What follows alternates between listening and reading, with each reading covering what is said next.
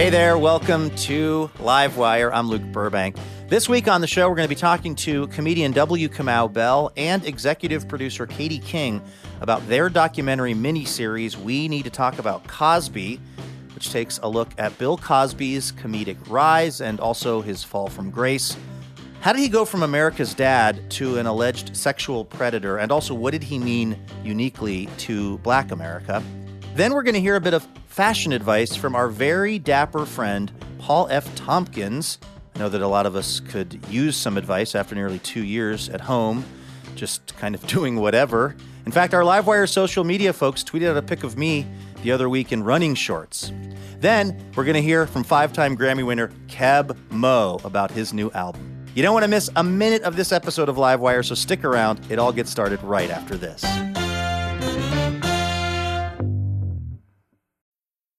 I'm Alex Schwartz. I'm Nomi Fry. I'm Vincent Cunningham, and this is Critics at Large, a New Yorker podcast for the culturally curious. Each week, we're going to talk about a big idea that's showing up across the cultural landscape, and we'll trace it through all the mediums we love. Books, movies, television, music, art. And I always want to talk about celebrity gossip, too. Of course. We hope you'll join us for new episodes each Thursday. Follow Critics at Large today, wherever you get podcasts.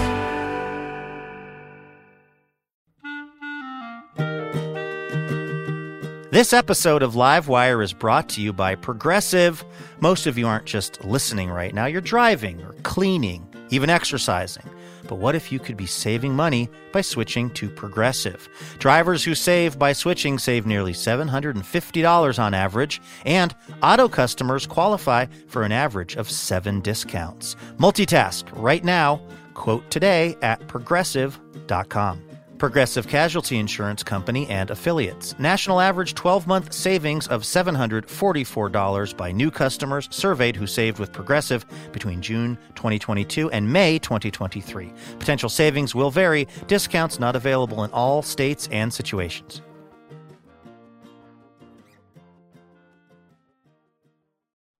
Hey, Elena. Hey, Luke. How you doing? I am doing great this week. Yeah. Feeling really good. And feeling excited because it's time to play another round of station location identification examination. Woo. You ready? Yes. Okay. So I'm going to give you some info about a place where they play Livewire, and you try to guess where I'm talking about. This location's local high school mascot is the Millionaires because purportedly this town once had more millionaires per capita than anywhere else in the world. I would not have connected those dots, so don't feel bad. Here's a follow-up. It's also the birthplace of Little League Baseball. Oh, okay. So I was going to say it was like a Silicon Valley thing, but no, not if it's the birthplace of Little League. That's got to be somewhere, I think, Greenwich, Connecticut. You are not super far off. When you say that, I know I'm at least 2 states away. Let's see. Does Connecticut touch Pennsylvania? It's a town in Pennsylvania where they actually, to this day, have the Little League World Series, which is so much fun. In August, you got these young players getting to be on television and do their best impression of the major leaguers. It is Williams-Sonoma, Pennsylvania. Close. Williamsport, Pennsylvania, where Livewire is on WVYA. Woo! So shout out to everybody there in Williamsport, Pennsylvania, listening to the show. Speaking of the show, should we get to it? Let's do it. All right, take it away. From PRX, it's Livewire. This week, filmmakers W. Kamau Bell and Katie King. We have to, as a culture, stop assuming that because somebody makes good work that they are a good person. And comedian Paul F. Tompkins. I had to go to the supermarket to get coffee. I went in my pajamas, and it felt powerful. With music from Keb Mo. I'm your announcer, Elena Passarello, and now, the host of Livewire, Luke Burbank. Hey, thank you so much.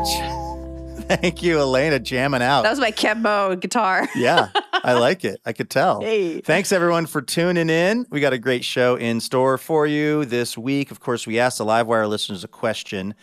We asked, what's your biggest fashion regret? We are going to be getting some fashion tips later on from the always debonair Paul F. Tompkins.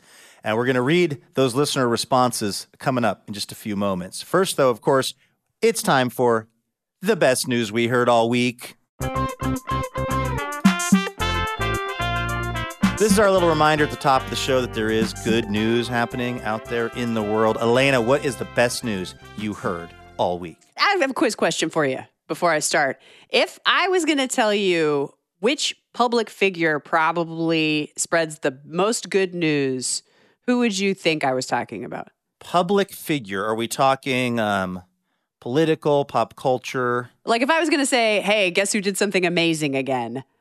Knowing you, my guess would be Dolly Parton. That's right. You got it right. I think last week we were talking about the little kid who loved the Netflix show and said that you needed to be like Dolly on a dinosaur, the most powerful thing. I've been thinking about that ever too. since last week's Livewire. I've been thinking about my donuts. I've been thinking about Dolly on a dinosaur. We have more Dolly-related best news? Yeah, because Dolly Parton and her company has recently announced that if you are an employee at Dollywood in Pigeon Forge, Tennessee, which is not far away from where she was born, or any of the affiliated theme parks with the Dollywood Industries, you can go to college and Dolly Parton will pay for it.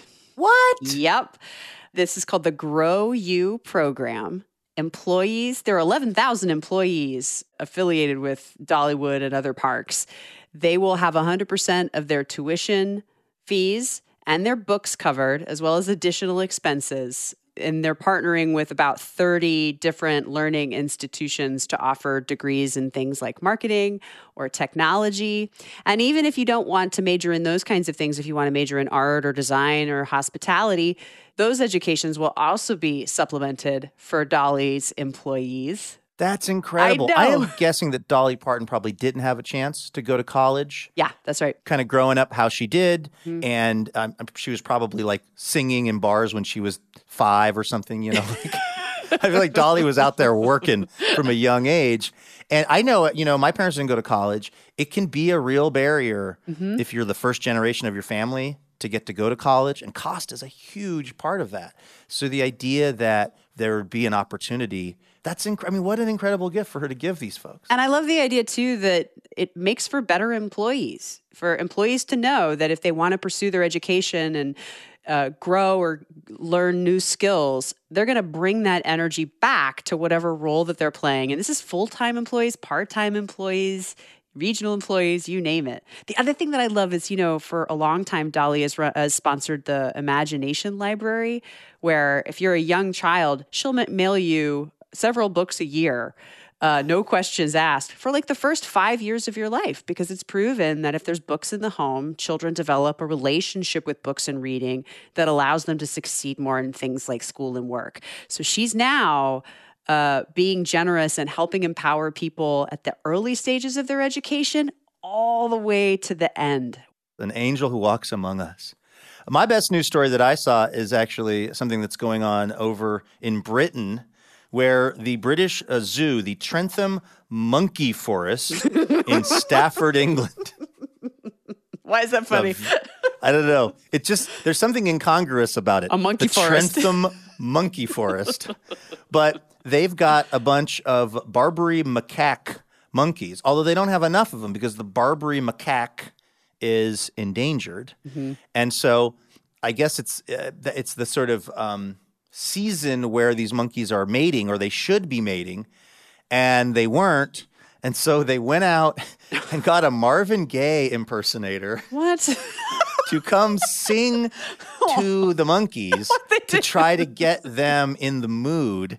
And they didn't play Marvin Gaye songs. They found somebody to come sing them live. They found a guy named David Largy, who is, I'm going to assume, this part of England's leading Marvin Gaye impersonator. Elena, I'm holding a picture up to the Zoom camera so you can see. He is standing in the field. He is singing to the monkeys. I'm going to describe for the Livewire listeners the look on the monkey's face. It's non-erotic. No. The monkeys look totally unimpressed by the entire They're totally far thing. apart from each other and looking in opposite directions while a man in a white suit sings behind them. The monkeys look like they're on a date that they both know is going nowhere. They're waiting for their cell phones to ring, so Yes. their emergency phone call will give them a thing that they have to, I have to go. They're It's an texting their emergency. friends, bail me out of this right now.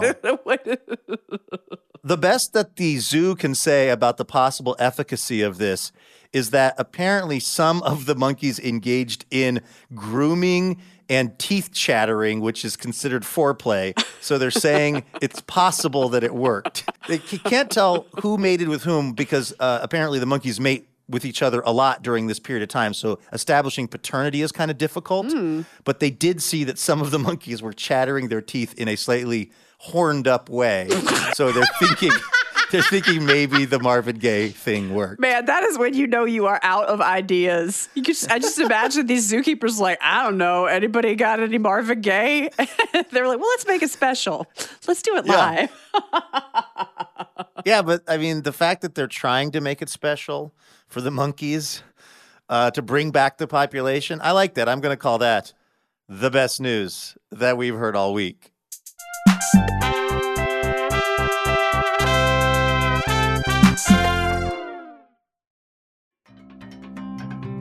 Hey, if you can't get enough of the best news in your life, well, we have a whole podcast now called The Best News. And you can get it wherever you get your podcast. So please do check it out. We put it out every Wednesday. All right, let's welcome our first guest on over here to Livewire. You may know W. Kamau Bell as a stand-up comedian or the host of the Emmy Award-winning CNN docuseries United Shades of America. His latest project is the Showtime docuseries We Need to Talk About Cosby, which he hosts and directed. Katie King executive produced this series, which premiered at the 2022 Sundance Film Festival. The New York Times calls it a model of how to engage honestly with disgraced artists and their art. And just a heads up for those of you listening, this conversation does include conversations about sexual assault. W. Kamau Bell and Katie King, welcome to Livewire. Thanks for having us. This is a really, really compelling project and one that, seemed to be very necessary. I'm curious, though, Kamau, from your perspective, why did you decide to tackle this particular topic? Why did you think this film needed to be made? Of all the things you could have been making a film about.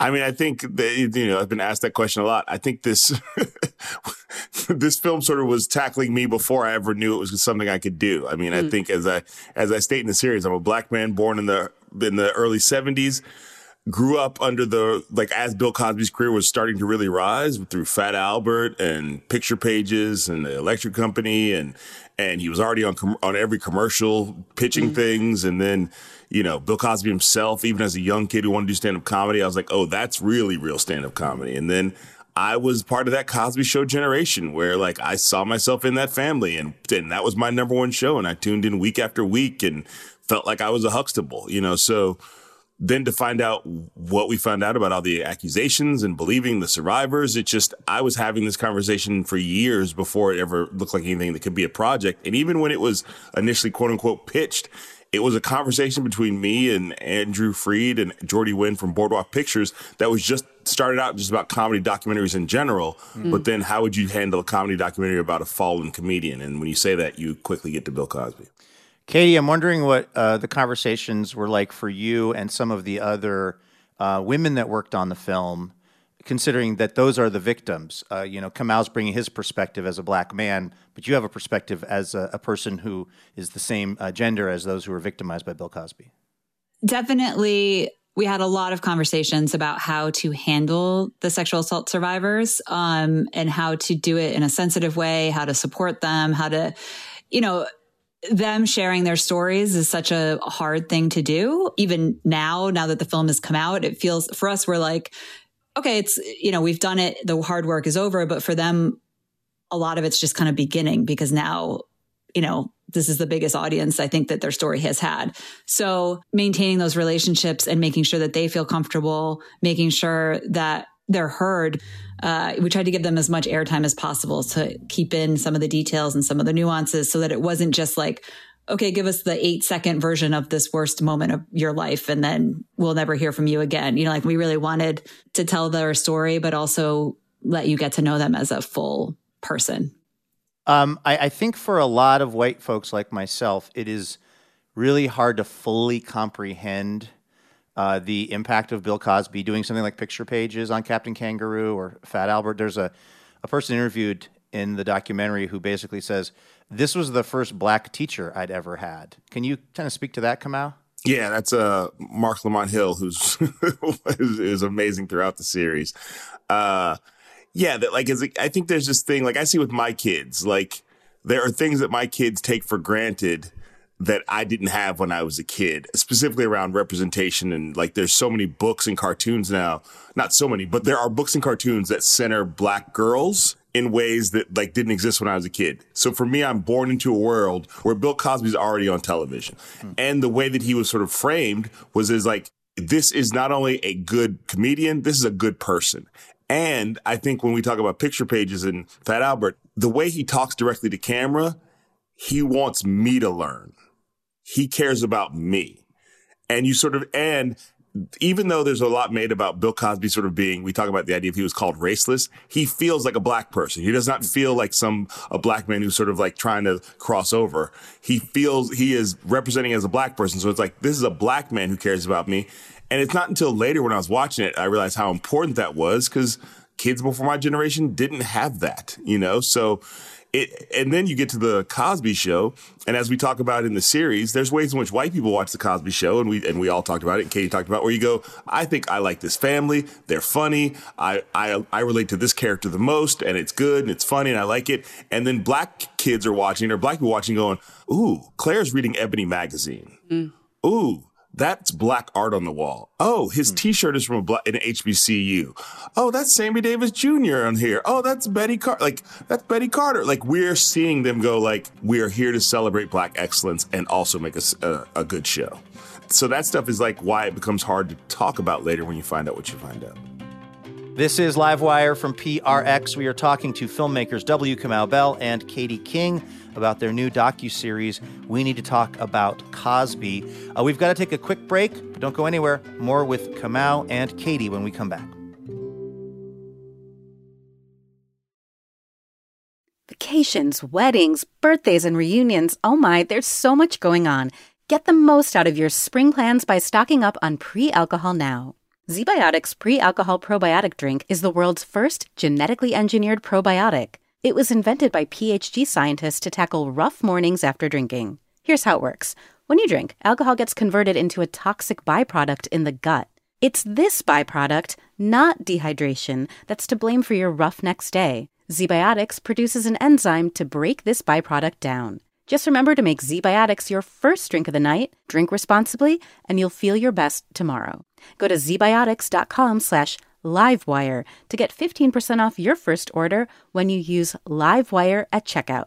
ZBiotics is backed with 100% money-back guarantee, so if you're unsatisfied for any reason, they'll refund your money, no questions asked. Remember to head to zbiotics.com/livewire and use the code LiveWire at checkout for 15% off. Thank you to ZBiotics for sponsoring this episode and our good times. Welcome back to Livewire from PRX. I'm Luke Burbank here with Elena Passarello. We are talking to filmmakers Katie King and W. Kamau Bell about their new docuseries, We Need to Talk About Cosby. And just a heads up for those of you listening, this conversation does include conversations about sexual assault. Something this series brings up, which I think actually applies to a lot of artists these days, regardless of their race, is this idea of what you lose as the fan of the artist when you realize that they have done awful things. And I think that this film really grapples with it in an interesting way. But, I mean, where did you end up with that, Kamau, as far as, like, what do we do? And particularly, what do you do as a Black American with what you lose when you reckon with what Bill Cosby really is alleged to have done? I mean, I think what you lose is your naivete. I think on some level, it's like we have to, as a culture, stop assuming that because somebody makes good work that they are a good person. I think really this is all remnants of the studio system when like an actor would be discovered in Hollywood and first thing they'd do is change his name. They'd lie about his age. They would dye his hair and they would say, these are the clothes you wear and this is the person you're dating. But I'm gay. You're dating her. You know what I mean? So like that's the studio system that Bill Cosby is sort of at the tail end of that, where Hollywood can really carefully craft something. So the whole thing is about creating an image. We're beyond that now. You know, we're beyond that thanks to social media or no thanks to social media, however you want to look at it. We are beyond sort of believing the image. And I think we have to get over the fact that if somebody makes a good thing, you go, you made a good thing and I like the good thing you made. That it does not, even if the good thing is about how they're a good person, you made a good thing about how you want me to believe you're a good person. Thank you for making that thing. But it doesn't necessarily reflect the reality. So for me, I think my naivete is gone. But this documentary was about like, I don't think it's healthy to lose the history. I don't think it's healthy to act like the cultural impact didn't happen. I don't think I want to throw away all the performances of all the actors who worked with Bill Cosby. But I do want to look at them and go, there's also a bigger story being told here. I mean, and it doesn't have to be, as you said, people who've done awful things. We do this with people who've done things we just don't agree with them politically. Like a lot of you white people are having an Eric Clapton reckoning right now that I'm quite enjoying as I sit by the fire. You know, like it's just about like we were okay with the black appropriation, but it was the anti-vax stuff where we drew the line, basically. I was like, the first time I heard Jimi Hendrix, I was done with Eric Clapton. Just me. Right. So, yeah, like I think there's we have these reckonings all the time. Again, it doesn't have to be about them doing criminal activities. It's just about this person's not who I believe they were in the song Tears in Heaven. It was really important for us also to make sure that it wasn't about, this doc series is not about like one bad guy who did bad things. It's like, this is a cultural conversation. This is like, he was enabled for a very long time. He was enabled by not just individual people, but a culture that said it's okay to treat women a certain way or to behave a certain way when you have power. So I think, it's definitely a continuing conversation. Even if he was still in prison, we wouldn't be like, solved it. Right. Like this problem's solved. Yeah, I think as you'll see in my comments on Instagram, a lot of people are like, well, why are you focusing on Bill Cosby? What about Jeffrey Epstein and Harvey Weinstein? Yeah, them too. Yeah. Right. What did you see the role of comedy as being in this film? In other words, your level of comedy, Kamau, because you're a very funny person. And I noticed little in the written sections and voiceover sort of very subtle jokes, or at least you're letting us know that you understand the irony of situations, and yet this is not a subject that should probably be overly joked about. Like, how did you navigate that? I mean, it definitely was a situation of like, first of all, I've had years of sort of making jokes about difficult situations on United Shades of America on CNN, which comes back this spring. But not making fun of things, but making jokes about things, which I draw a distinction between the two. It's not always good to make fun of something, but it is always good to make fun out of something, to sort of go, there's a way to look at this that we can process this with jokes. But yeah, we definitely talked about tone. There was a joke in that I kept being like, I think that one's too far. And everyone's like, no, that one's fine. So there are times where I would just sort of cede to the group. But, for me, it was about the fact that Vinny Malhotra, who was the executive at Showtime, who greenlit this and was with us the whole time. And he said early on, which really helped me, he's like, this is your op-ed. This is an op-ed piece that you're writing in docuseries form. And so it led me go, okay, so I can make points that only I think I would make, as long as I'm making it clear to the audience that this is my point. Or I can put some spin on the ball, like even if it's not a joke, but just like one of them is like, and then Bill Cosby released an album called Bill Cosby Talks to Kids About Drugs. Which I'm not saying a joke. I'm just stretching it out to be like, listen to what I'm saying. Right. So it's like, I understood that I was allowed to, because I claim myself as a comedian at the top of this and somebody who's invested in this. I'm allowed to decide where I can be funny and be, I don't have to be, and I love all these people. I don't have to be Alex Gibney, which I think Alex Gibney is a great documentary filmmaker. I can be Kamau Bell, who's being inspired by that kind of documentary filmmaking. We are talking to W. Kamau Bell, the host and director of We Need to Talk About Cosby, and also the executive producer of the project, Katie King, here on Livewire. Something else that is a real surprise ending, in a way, in this series is when you're filming, and I think most people in the world would have assumed that Bill Cosby was going to be in jail for a very long time. And then there's this stunning ruling that reverses his conviction. And Katie, were you the one who's like running out of the interview with like going to film with your iPhone? Yeah. How did you, I mean, was this really that unexpected that even your production was unaware that he was about to be released?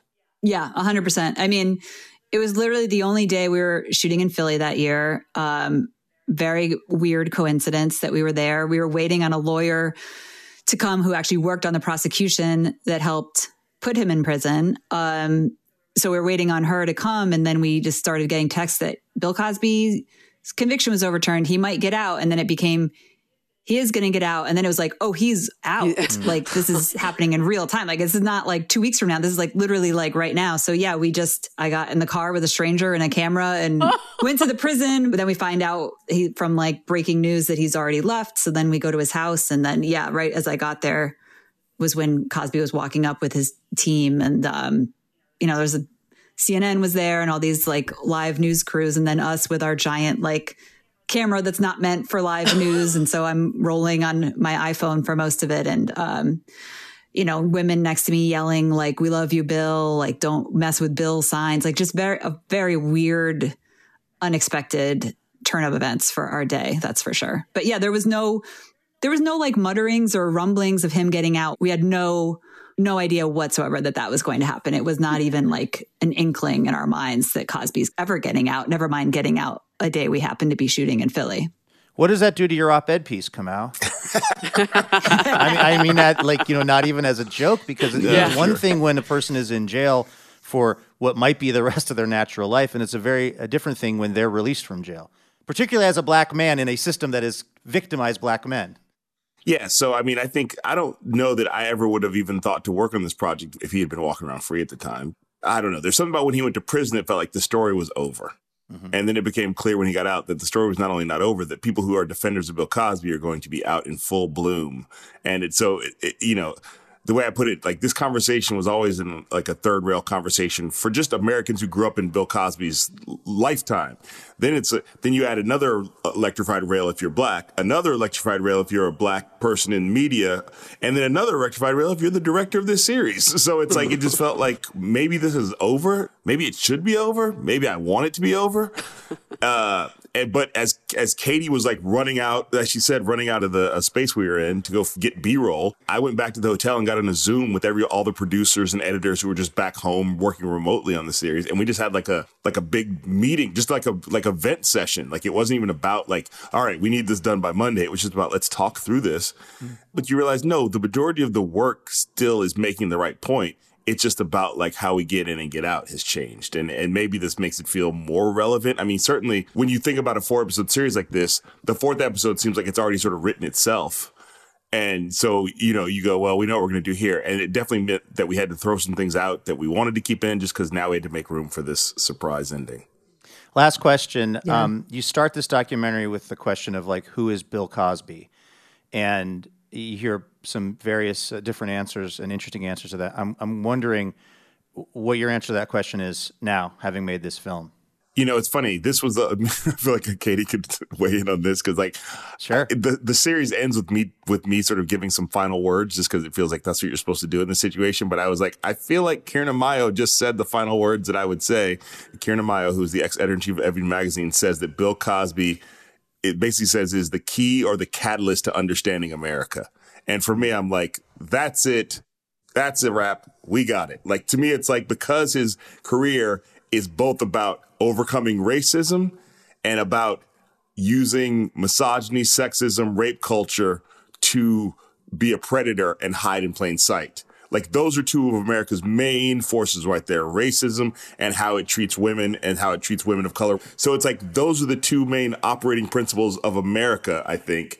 And Bill Cosby's life and career addresses both those things. And if we can really unpack all that and understand it, I think we could actually really learn something, which is ironically what Bill Cosby told us he wanted us to do.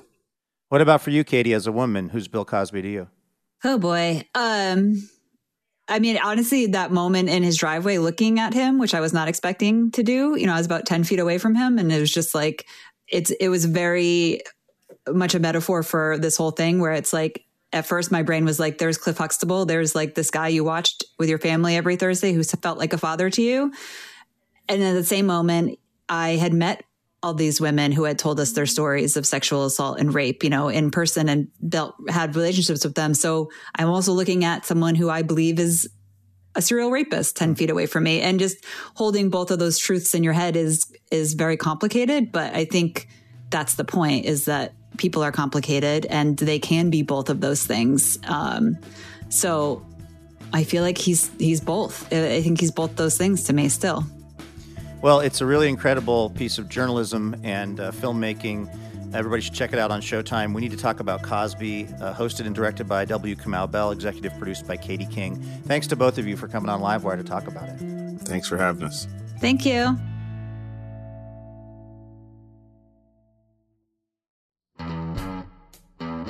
Special thanks this episode to Andrew John of Minneapolis, Minnesota. Andrew is part of the Livewire member community and generously supports the show with a donation each month, which is huge because it's how we're able to keep doing Livewire. Thanks to people like Andrew out there in Minnesota. Thank you so much to Andrew for keeping Livewire going.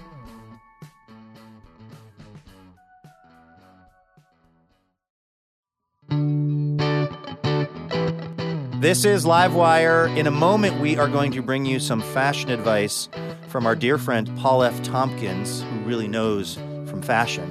But before we do that, we wanted to hear from the Livewire listeners about their biggest fashion regrets. Elena has been collecting up those responses. What are you seeing? I'm seeing some really questionable choices, Mr. Burbank. Just a panopticon of bad fashion.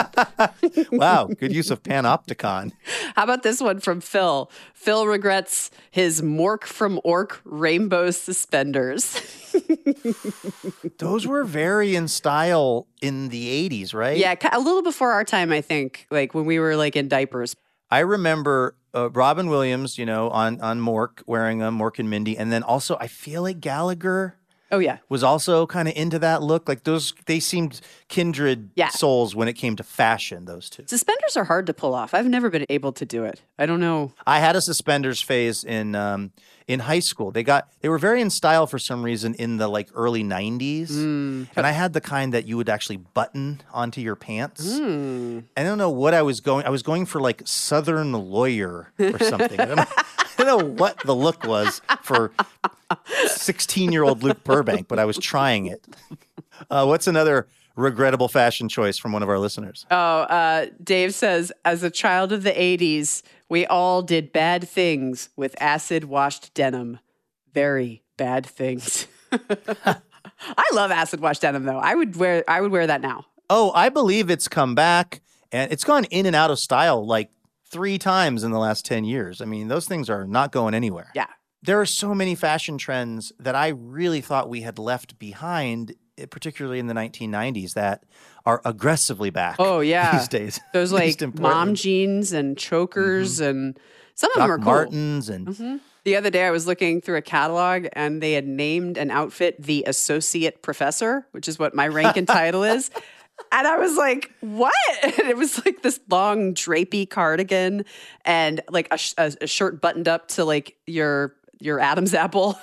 And a pair of thick rimmed glasses. See, they're all wrong if they were thinking that that's the Elena Passarello, because of course you are also a professor in real life. But I think you don't dress anything like that. No, I mean it's there need to be 8 colors involved, and there need to be representations of at least 3 members of the animal kingdom. Absolutely. One more regrettable fashion choice from a Livewire listener. Here's a one-word answer from Lynn: hypercolor. I knew you'd like that one.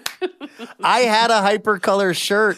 I saved up for it. But I had heard that if you washed your hypercolor shirt, you would sort of change or take away a little bit of its, color changing properties.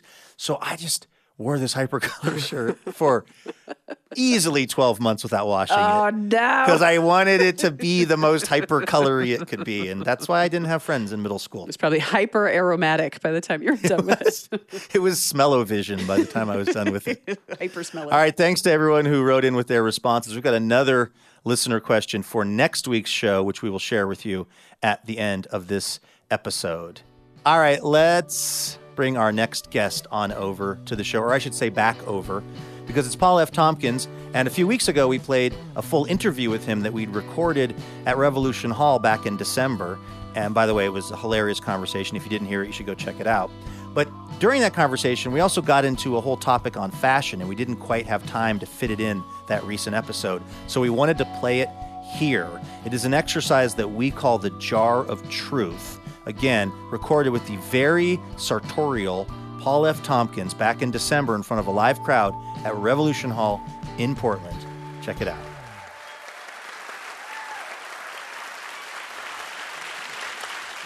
I don't know if this is public knowledge, but the F in Paul F. Tompkins stands for fashion, right? It's true. Wikipedia. It was your grandfather, fashion Xavier O'Kelly? My grandfather was a fascist, and it is a bummer to talk about. They changed it at Ellis Island. He was on the wrong side. Yeah, exactly. It was bad news.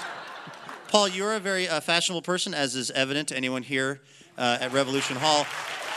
And we wondered if we could sort of utilize that by asking you some fashion-related questions. Please. As many of us are now reemerging into sort of group settings, and we're getting kind of dressed up again. So here on the stage, we have an actual physical jar. It's got 5 questions related to fashion. We call this the Jar of Truth. All right, Paul is selecting a question about current fashion from the Jar of Truth. Oh, about current fashion? Yes. Uh-oh. How do you feel? The question essentially is, how do you feel about these actual fashion trends that our production team has scoured the internet? These are real things that are currently in fashion. We want to get your take on it. So no questions about top hats?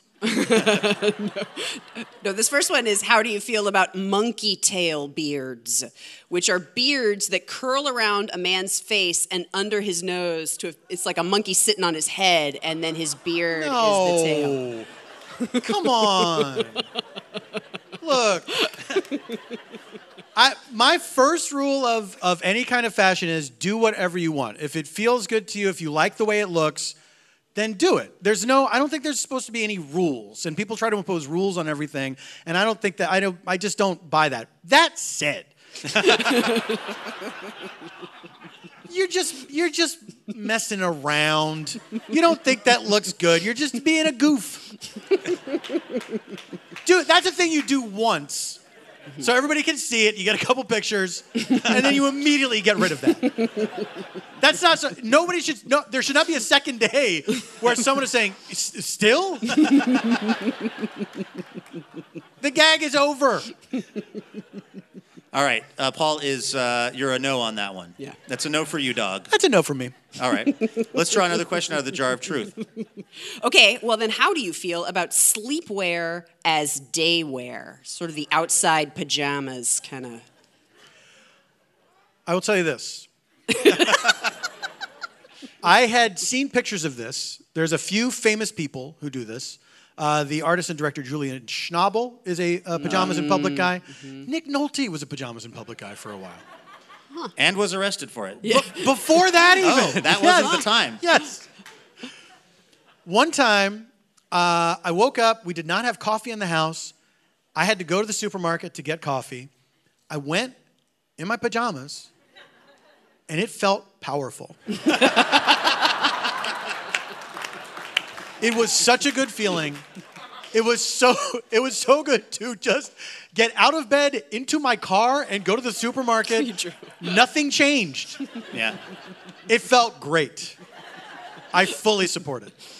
Then why, Paul, why don't you avail yourself of that level of comfort more often? Because I have to save something for my later years. I can't splurge it all at once. Yeah. Mm-hmm. It's going to be such a relief when you get into your golden years and it's just... When you get to that point of life where you're like, I literally don't care. Mm-hmm. I can't wait. I care a little bit too much right now. I'm not there yet. Not there yet. Oh, I don't think we could get much better than this one. I'm very curious to hear your thoughts on the sartorial trend of bucket hats.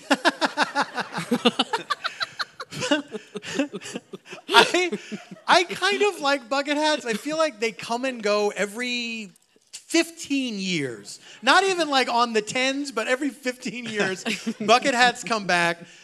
They always look stupid. They look stupid when I was a kid. They look stupid now. They will always look stupid. It's called a bucket hat. It doesn't make any sense. None of them really fit. Like when you put a bucket hat on, it's like if it actually fits like the way a hat would, you wouldn't be able to see. Right. So you have to get either too small or too big. They're absurd, and I don't know what purpose they serve. Do you know what I mean? I don't know what we're getting out of them. I guess it's just like the most basic. It's like if you made a hat yourself, right?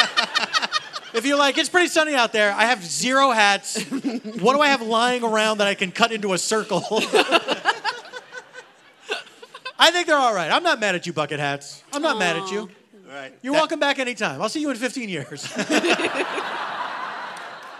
Okay, what about mask turtlenecks? They're masks, but you pull them up from... No. Who are you, Mort from Bazooka Joe? Absolutely not. A sweater of yours should not ever smell like your breath. Right.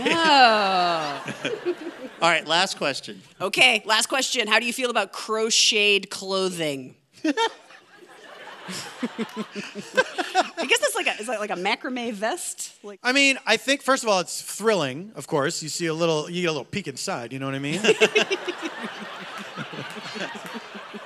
It's like, oh, the color of your torso matches the color of your face. Interesting. I would have gone 50-50 on that. I like that it is keeping some Etsy shops alive, for sure. It does feel a little like, like an Afghan blanket that's the kind of knitted or maybe crocheted one where that was, for some reason, one of the major blankets we had in the house. 100%. And, if you weren't feeling well, my mom would be like, well, throw this on. I was like, this is more not blanket than blanket. The square, the surface area that isn't blanket is more than the amount that is blanket. If you can see yourself through a blanket, it's not helping. No. Right. This feels like the clothing version of that to some degree. Yeah. That's a poncho. Right. I say, you go get it, you crochet creeps. You enjoy yourselves. Paul F. Tompkins, everybody.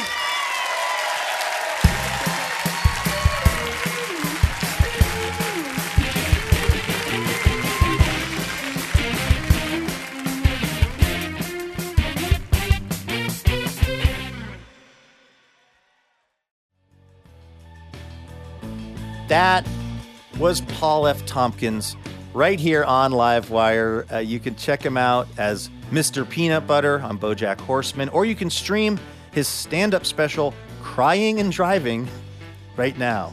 Something I do on a weekly basis. All right, this is Livewire. Wish that was a joke. I'm Luke Burbank here with Elena Passarello. We got to take a quick break, but don't go anywhere because we will be right back with some music from Keb Mo.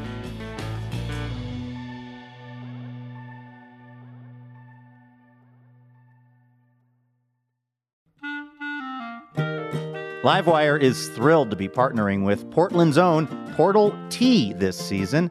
Formerly known as Tea Chai Tay, Portal Tea is the premier tea company in the Pacific Northwest. And they make one-of-a-kind, handcrafted tea blends like cinnamon churro chai and blueberry cream Earl Grey. Use the code LIVEWIRE, all lowercase, for 20% off at portaltea.co.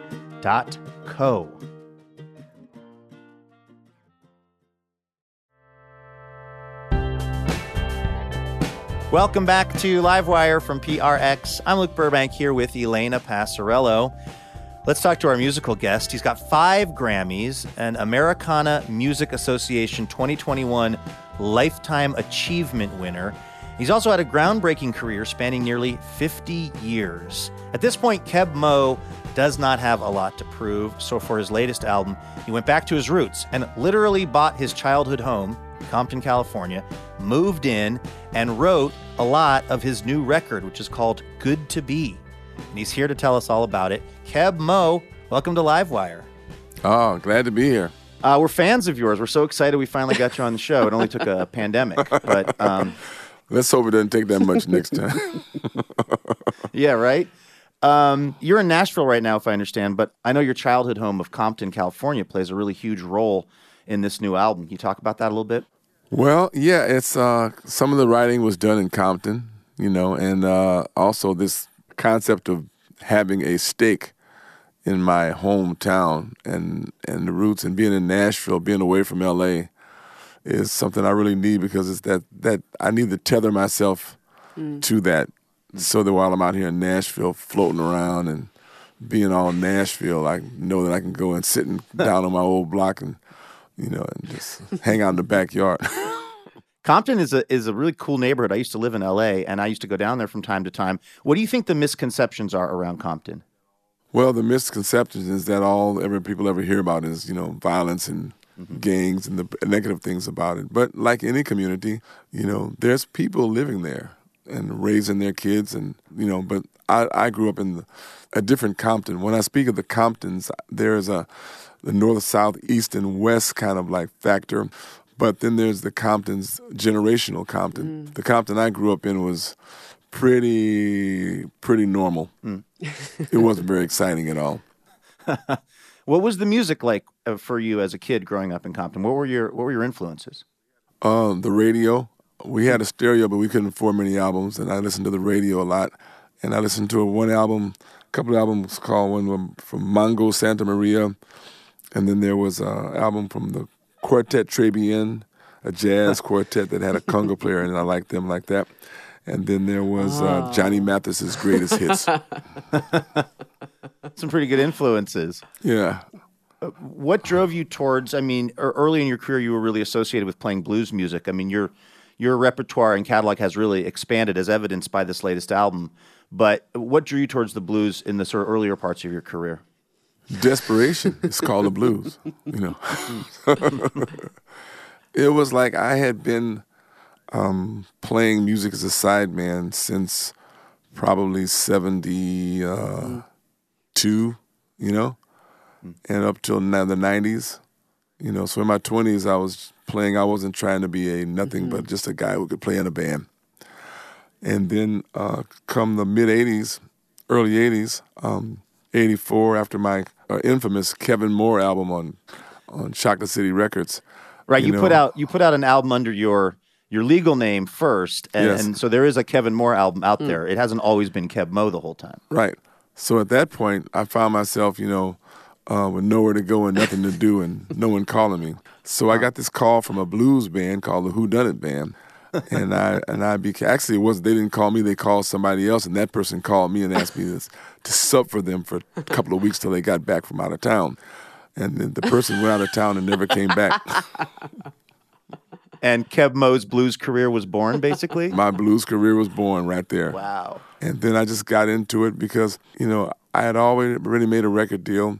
I was in my early 30s now. So I figured I was over with because I'm a child of the 60s, right. and no one trusted anyone over 30. So now I was over 30 and I couldn't be trusted. So I figured I was done for. So I rode it on out to my late 30s, studying the blues and getting into that. And then at some point, I was ready to just kind of throw in the towel but then I decided, you know what? I've been stupid this far. I'm just going to keep being stupid and stay in. That's great. That should be the name of your memoir. Just stay right now. I'm staying in. Well, and this is fun. Five Grammys later? Yeah, I'm still stupid. I just still staying. Like you have to have a little screw loose to go on your own way outside of the system of getting a job and moving up the corporate ladder and whatever. I'm curious, what is it like doing this at age 70 versus doing it at age 25 or 30 for you?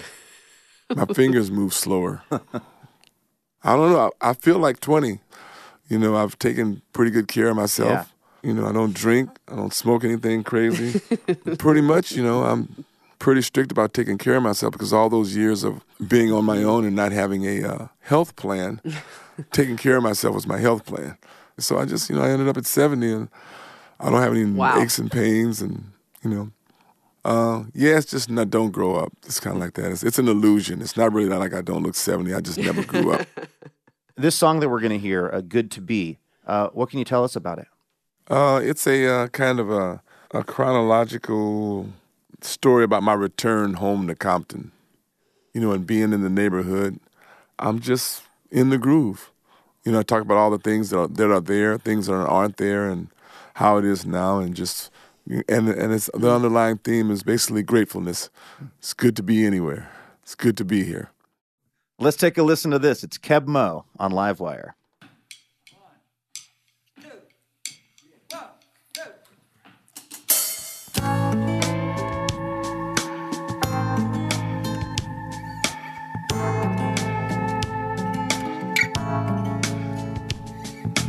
Back on the block, back in the hood.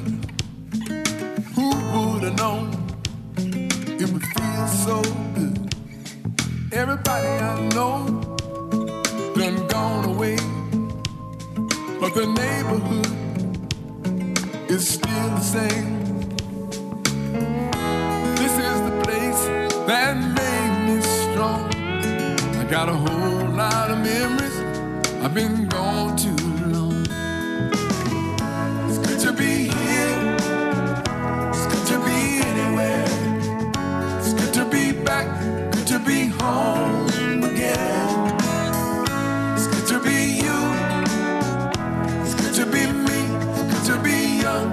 Good to be old. Good to be home again.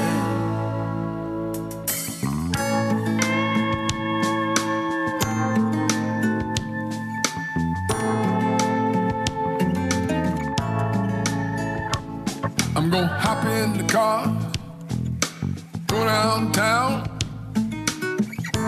grab a bite, take a look around.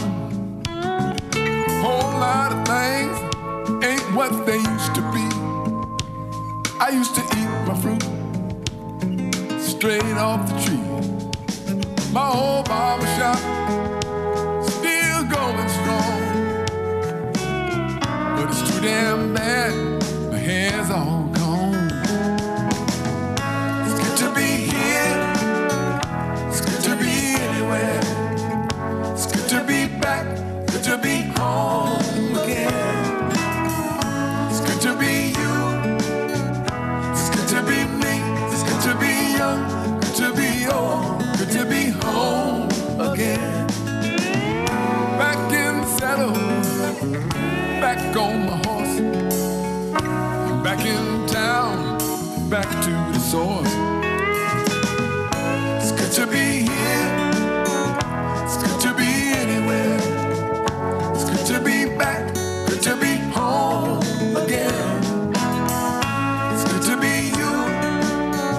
It's good to be me. It's good to be young. Good to be old. Good to be home again.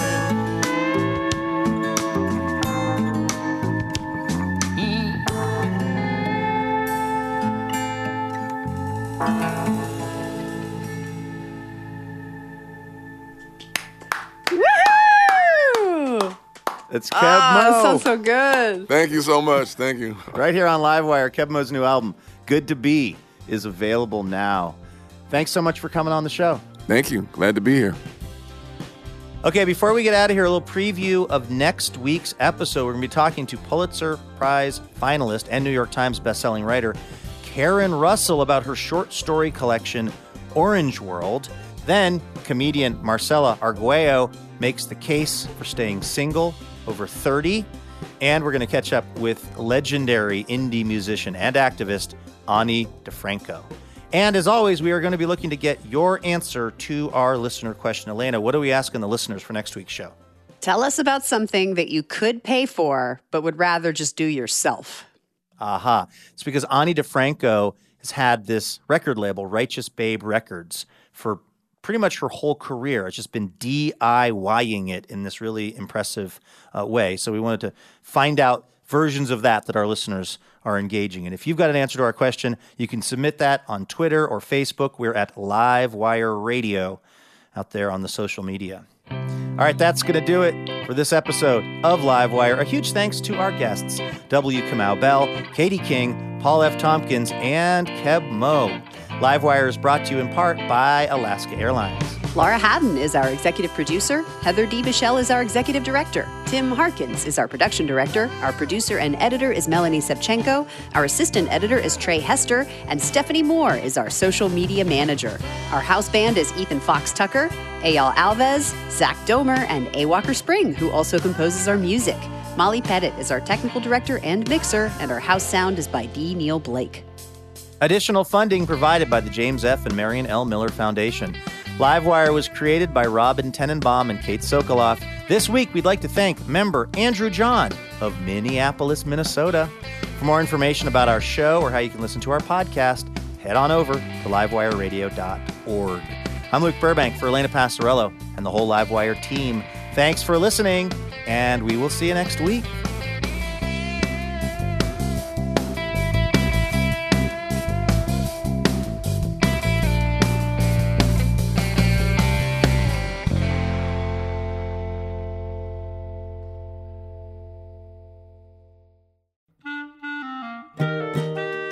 Dear Livewire, when we first met, I was really shy. I had no idea we'd spend so much time together or that you'd be one to fill my heart with joy and make me want to be a better person. Oh, I'm sorry, I didn't know you were here. I was busy reading a review from one of our many rapturously smitten listeners.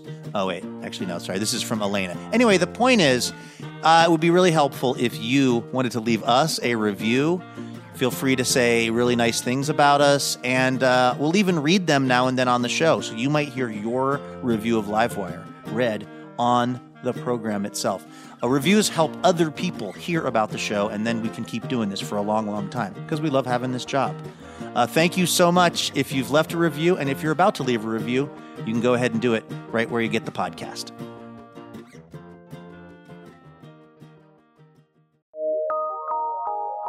From PRX.